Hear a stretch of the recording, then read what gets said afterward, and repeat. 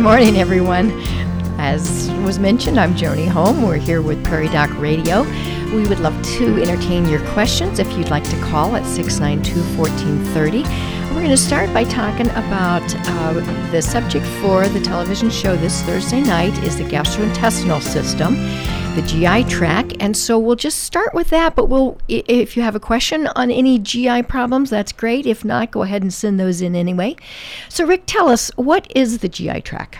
Okay, so the GI tract starts at the lips, and it includes the teeth and the tongue, the swallowing mechanism, the whole thing that protects the lungs when you swallow, all of the esophagus, which is that transport system that brings it down to the stomach.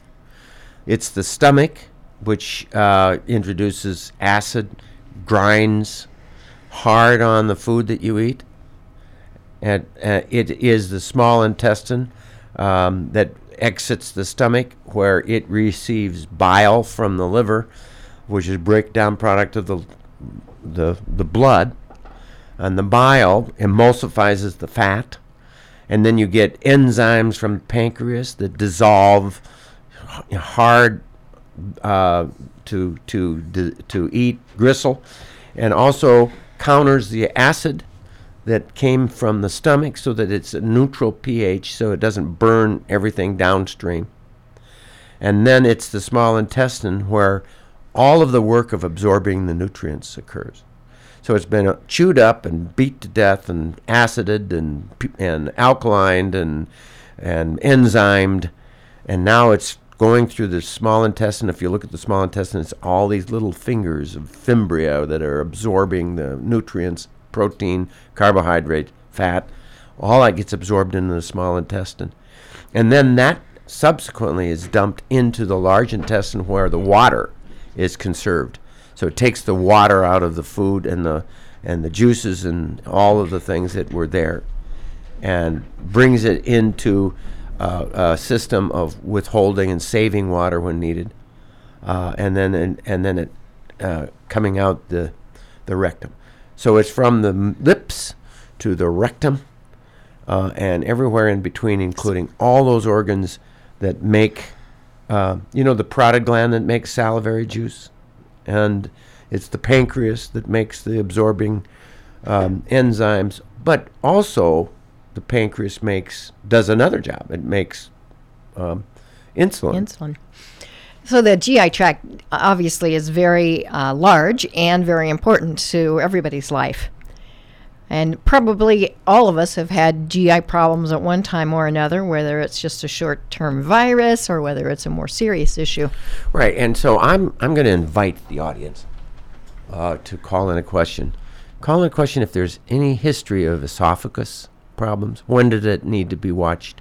What can you do to protect it? There's some over-the-counter things, but there's some danger there. What about the stomach? What are the most dangerous things that can happen to the stomach? Well, there's over-the-counter drugs that can be the biggest danger there. What about the small intestine? Are there diseases of the small intestine, like Crohn's disease, and things that need to be addressed? What about the large intestine and ulcerative colitis and infections and overgrowth infections and so on and so forth? Ask us a question. That's what I'm asking. It's time to call in a question. I was thinking about this last night before I went to bed and this morning when I woke up. And that is about the microbiome, which refers to the genetics, and we really understand better the genetics of all of the organisms that are hitchhiking around with us. When we got into the genetics, we found, well, that's not human. That's part of the bacteria that's living there. No, that's not human. That's a virus that's hitchhiking along. Well, that's not human. That's a parasite that's living in and on and around and everything. And as I was writing the essay for the show tomorrow night, I sent it to a scientist friend of mine, and he said, I think of the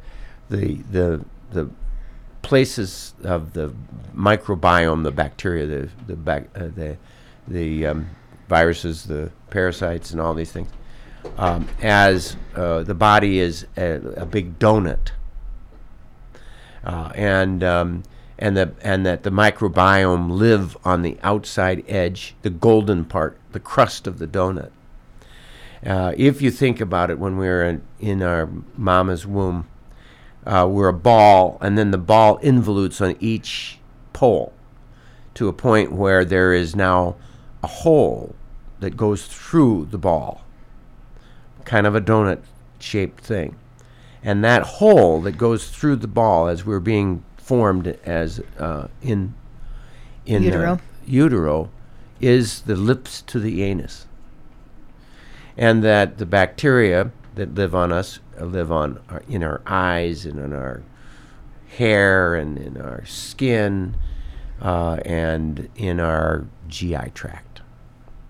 So there are some medicines that can cause trouble with the GI tract. Why don't you touch on those? What can give your stomach and your esophagus problems that are common medications that people take? Right. The big actors are the nonsteroidal anti-inflammatory drugs such like as aspirin, Advil, or ibuprofen, Aleve, or naproxen. And those can irritate the stomach terribly. And they're available over the counter, and people will have problems from that. There is the problem of thank you. The drugs that we use to counter the ibuprofen. That's the ranitidine, which is Zantac, or the Pepcid, which is famotidine, I think. Or it can be those are H2 blockers, or you can do the proton pump inhibitors, which is omeprazole, which is Prilosec, or those kinds of drugs. The problem with those medications is that if you don't have acid in your stomach, you're a normal person, and you're testing people, first the normal people and then the people who have reflux and heartburn and acid. It helps the people with reflux and heartburn and acid. It doesn't change anything for the people who don't have any symptoms. But when you stop it, the people, all groups, both groups, have rebound hyperacidity. So you may never have had any acid problem until you were put on this experimental group as a control, and now you're stopping the drug, and you have suppressed acid, and now it comes back with you at a vengeance. And so the answer is, if you're on it, do you really need to be on it? And the answer is, we should all try to get off of them. How quickly can you get off of them? Up to 3 months to taper off of them, to get off of them. Isn't that interesting? We have a question that has just come in on this subject, so let's go to that question. But I wanted to throw one more drug, and that is the stimulant laxatives. So we'll get back to the stimulant laxatives in a minute. Now, what's the question? A 66-year-old man has been taking PPIs, which you just talked about. Proton pump inhibitors like omeprazole or Prilosec. For years, and now has stage 3 kidney failure. Are the two related? Probably not. Now, we know that people who are on proton pump inhibitors like Prilosec and what's the purple pill that's now? Prevacid. Prevacid is another one, and there's Prilosec. Prilosec and the Nexium. Nexium, that's the other one. Okay. That the acidity that is normally in the stomach, that is neutralized by those drugs, sets people up for overgrowth infections. And so Clostridium difficile, or C. diff, overgrowth infections in the colon seem to occur in that group. Can that, inadvertently cause kidney failure? Probably not. Is omeprazole or Nexium or Prilosec or any of Prevacid, are they causative of kidney disease? I have not seen it. I have been around for a long time. It may be on the list, but I do not sense. Not a common occurrence anyway. It is not a common occurrence. There are drugs, there are problems related to the C. diff overgrowth, but not kidney failure that I know of. We need to go to our first break, but we'll be back, and we will take more questions at 692-1430. Until then. Welcome back to Prairie Doc Radio. Had to think about the title there. I have to say, nice job on those commercials. Yeah. And so, hats off to you on that. Thank you for that. We've got. So you're not only the host today, you're the promoter person. Well, and we thank the Avera Medical Clinic for sponsoring us. You wanted to mention that the kidney failure is on the list. Well, I looked it up in Hippocrates, which is a credible source, and they said that there are history of renal impairment on the list, but I've never seen it. People taking proton pump inhibitors. It very likely could be more coincidental, but it is something that this person would want to talk to their primary care provider about. Right. Would I have you stop them? I would say to anybody who's on long-term use of those medications, you might be on them because, you've tried to stop them in the past, you dropped them, and then you had severe acidity, and you went, okay, I need this pill because it's preventing acid reflux that I would normally have if I weren't on them. And the answer is you don't know that unless you try that taper over a 3-month period of time. So it's a very, very slow taper. So let's say you're on 40 milligrams of Prilosec or omeprazole. I would go to 40-20, 40-20 for a couple of weeks. I'd go 20 for a couple of weeks, then I'd go 20 every other day for a couple weeks, and then drop every third one for a while, drop every other one for a while, and then just use it as needed. The difference between, as long as we're talking about these drugs, if you do omeprazole, those kind of medications, it's a long-term treatment. If you're looking for as-needed hyperacidity, I like to recommend ranitidine, which is generic Zantac, and it's over-the-counter. And right now, while I'm getting radiation, having periodically having these kind of, I drink too much coffee probably. I get a little acidity. I'll take occasional ranitidine. And it's over the counter, it's cheap, and there you have it. We just had a question come in, and it basically touches on the same thing, and we've answered, if you're on longer than 3 months, can you still get off? So yes, as long as you do a taper. But you need a taper slowly, and a lot of people get started on these things. A lot of people get started on these drugs just because they're sick in the hospital, and they just want to protect them, and then they never get them off. And I think it's a big mistake. Surgeons will start them commonly when they've done any gut surgery of any kind. And so it goes back to the old adage that the least medicine is the best medicine. Right. Although I don't like people tolerating hyperacidity. I mean, if they have heartburn, they finally get off the drug and they're still having heartburn, they use ranitidine or Zantac as needed. And they are not using ibuprofen, which can get you trouble, and they're not drinking 2 pots of coffee like I usually do, and that could get you out of trouble. They're still having problems.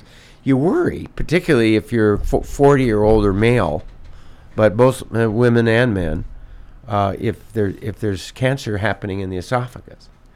So somewhere along the line, you should maybe get a scope if it's a persistent and recurring problem. So the second half of this question has a medication that I'm not familiar with. Panaprozole. Okay, and what is that? That's like omeprazole. Okay, and so the question is, can they Protonix is the brand name for it.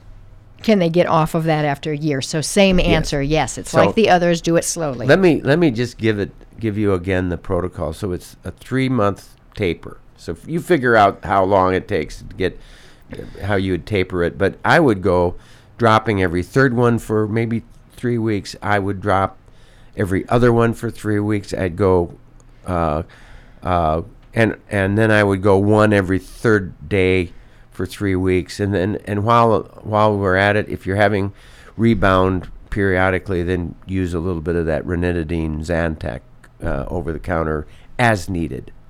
The other thing to remember is that Zantac is a lot faster acting. The ranitidine. By the way, I get the generic.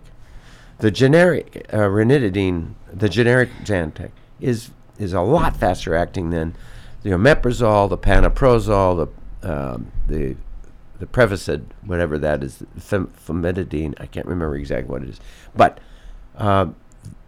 so use the H2 blockers when you need as needed help. What about the old medications like Maalox or Tums? Do they have any value? Well, Mylanta. I have prescribed more Mylanta 2 than Carter has little liver pills. I mean, early on in my career, there are a lot of people who suffer from heartburn and reflux and hyperacidity, some of which was really due to the ibuprofen and the aspirin and the Aleve naproxen that people were taking. But anyway. Do those medicines help? Yeah, and the answer is they do. But what was the original question? Mylanta. They do help. And my thought is that using that as needed is a basically reasonably good thing to do. The problem with Tums and Rolaids is that they stimulate the body to make acid. So you almost make as much acid as you counteract. And so people say don't use them as a mainstay. Plus, I think both of them are based on calcium carbonate, and calcium can be dangerous to people with atherosclerosis. The other thing to say, so Mylanta 2 is, or a tablet form of Mylanta 2, or one of those, is a reasonable option. Some people also use sodium bicarb. That's probably not a bad option either. It really does settle the esophagus. People will tell you it really does settle the esophagus. But I thought it raised your sodium potentially. Yeah, it's salt. So that could be a... So that is the downside. I mean, I have a friend who said, I don't care what you tell me, Rick. Bicarb makes it work. And I said, no, you don't want to use bicarb because it's so heavy in salt. And it'll raise your blood pressure and cause you trouble. Well, his blood pressure was okay, and he used it on occasion, and it worked. And subsequently, like maybe 5 years ago, I read an article in a Journal of the American Medical Association that explained why it worked and why we were always against it. But it's not a bad option. It isn't that bad of a deal. Okay. So we always make you make your bed and you lay in it for a while, and then you realize that there's another bed over here that works just as well. Okay, well, I think we should take another break, and then we do have another question. And if you have more questions about the GI tract or anything else, call us at 692-1430.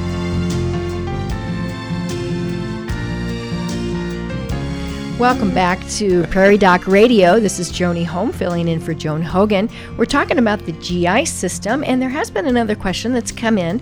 I don't have any age or too many details, but the caller talks about her husband choking when he's swallowing. So, what comes to my mind is it's a variety of issues could be problematic. But So what are the I varieties? worry about the swallowing issues. Are they having trouble with Parkinson's? Do they have some, a systemic problem? Have they had a little stroke? Yeah. And what's the person's blood pressure doing? Right. So you worry about all those things. Well, and then you want there's to more get to those think checked about. out. That's really good. What about the idea of sleep apnea? A lot of people who have reflux when they lay down at night also have sleep apnea. There are people who have a chronic cough, and part of the problem is that when they lay down at night, the acid rolls up in there, and then it rolls into the lungs, and then they have irritation of the esophagus, of the lung, and the vocal cords. Some people who present with a scratchy voice, their voice is changing. You give them omeprazole or Prilosec, and their reflux gets better, and they don't have. What it does is they still reflux the stomach acid or the stomach contents, but it isn't hyperacidic. But is this person possibly choking because of the acid? Yeah. Well, and what it's doing is it's messing up your normal epiglottis that flops down and protects your airway when you're swallowing. See, we've got this big odd-shaped kind of a tongue-like shaped thing, and when you swallow, the epiglottis flops down over the airway. It's Protects the airway. And it protects the airway, and the vocal cords are right below it. So it stops it, and the food rolls further back in your throat and goes down the esophagus. Well, when you get older, that mechanism doesn't work quite as well. Your neck gets thicker. The nighttime, you're heavier, and the night your acid rolls up in there, and it rolls into the lung airway, and it messes that whole mechanism. There's inflammation, and it doesn't work as well. But this person needs to be checked. We don't want to just have that choking potential going on. You could have aspiration pneumonia. You could have other problems. So, right, esophageal cancer is the thing that always sticks in my craw. People who have esophagitis irritation can sometimes, when you have a lot of acid reflux, the acid is destroying the lining of the esophagus, making it irritable, and sets you up for a cancer change. I had a dear friend who had heartburn and reflux, and he wouldn't come to see me. I mean, I was not his doctor. I was just a friend. And I pushed him to, you need to have that. You can try these pills. I prescribed him omeprazole periodically and ranitidine periodically, but he, and then, of course, I don't see him for 6 months, and blah blah blah. And he's eating Rolaids and Tums. He's buying them down at Sam's Club. Sam's Club, these big huge bottles of them, and just swallowing and swallowing and swallowing. Well, what do you think happened? He died of esophageal cancer. And we sat on it. Who did? He did. Am I responsible? I should have pushed him to get that esophageal scope. Was he going to? Had I suggested it before? I had. Well, who's responsible? Well, just want to make sure that we're not too stuck on the reflux, but choking could be a variety of things, and this person should check into why they're having choking. I will give you one more, the most common cause of choking, and that is called presbyesophagus. It has nothing to do with the church, which is a block south of the Methodist church in town. It has to do with old esophagus. And when the esophagus gets old, it loses function. And it goes chaotic. Instead of having this nice squeeze a toothpaste tube from the bottom to the Rhythmic. top, it is all over the place. And this corkscrew esophagus, or presbyesophagus, as they say, doesn't work so well. And then food gets stuck, and then you have choking. The other thing is you can have these little out pouches of the esophagus, these diverticulum, Zenker's diverticulum, as they call it, can give choking. Food will get stuck in this little pouch, and then it'll pop out, and you'll have an old chunk of food that pops out into your back of your throat, periodically. There's a lot of things that can happen, but the big bad bugaboo is cancer. And you shouldn't sit with a non-functioning esophagus for very long before you go to a guy. We can do an esophageal scope here in the Brookings community. We have doctors who do that scope here. Or they can send you to the GI guy or gal who can do it. Tomorrow night you'll meet two of those people who are experts in the field. Let's go to our last break, and then we do have some more questions. We thank you very much for calling in with those questions. Great question. Thank you. Welcome back to Prairie Doc Radio. Thanks for calling in your questions. I want to move to a question from a 65-year-old female who complains of having a thick phlegm that's kind of rubbery in consistency, and it's every day, and particularly after meals. How old? 65.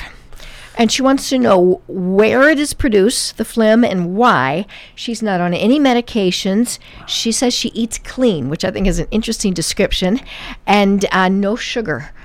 So but why she is has she having this coughing, kind of this... Well, there's no statement about cough, just phlegm in the back of her throat that, as I can imagine, thick and hard to move, almost feels like you can't breathe. Right. My guess would be that she does have some aspirations when she swallows. And my thought is I would, make sure that you're not taking aspirin, Advil, Aleve, any of those kind of medicines that can make this worse. And I would, make sure that you don't have reflux esophagitis, problems that occur at night, like sleep apnea, that go along with sleep apnea. My thinking is the mucus is made in the upper airway because it is irritated, because when you lay down at night, you get some acid reflux. And so I think it's important that you would talk to your doctor about the possibility that when you eat, something is happening where the food is not always getting right into the esophagus, that some of it might be slipping into the airway, causing inflammation and giving you this mucus production that pops up when you eat. And I would say a lot more common things is just make sure you're well hydrated, make sure you've got plenty of humidity in your house so that it's not just dry air that's causing or worsening this. And think about those simple things as well. Right. I guess we had another caller who asked about who was the name of that guy who was shot in his gut and there was a fistula and they studied the stomach and it was like in the 1700s. And the answer is the patient was called Alexis St. Martin, and he was a Canadian voyeur who was known in those digestive experiments. And they were conducted by an American Army physician, William Beaumont, in the 1820s to the 1830s. And that data is in the medical text, it's in the high school health classes, and that was one of those very important things. Some of the early studies on what causes the issues. Yeah, and what's happening in the stomach. Do you remember that, Bob? I do. He would have the guy swallow a piece of string with a sponge tied on it, and then he'd soak up some of the acid, or he'd have him eat different foods.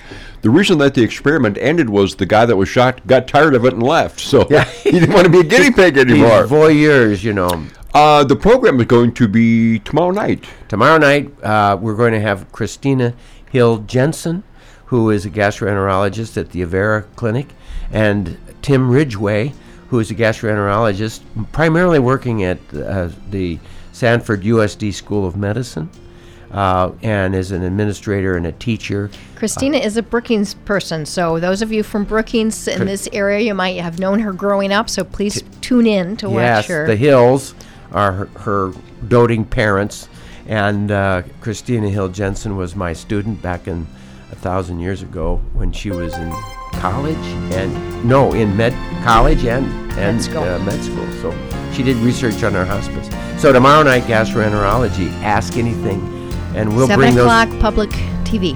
And we'll bring those questions with us as well tomorrow night. Thank you all for calling in. And stay healthy out there, people.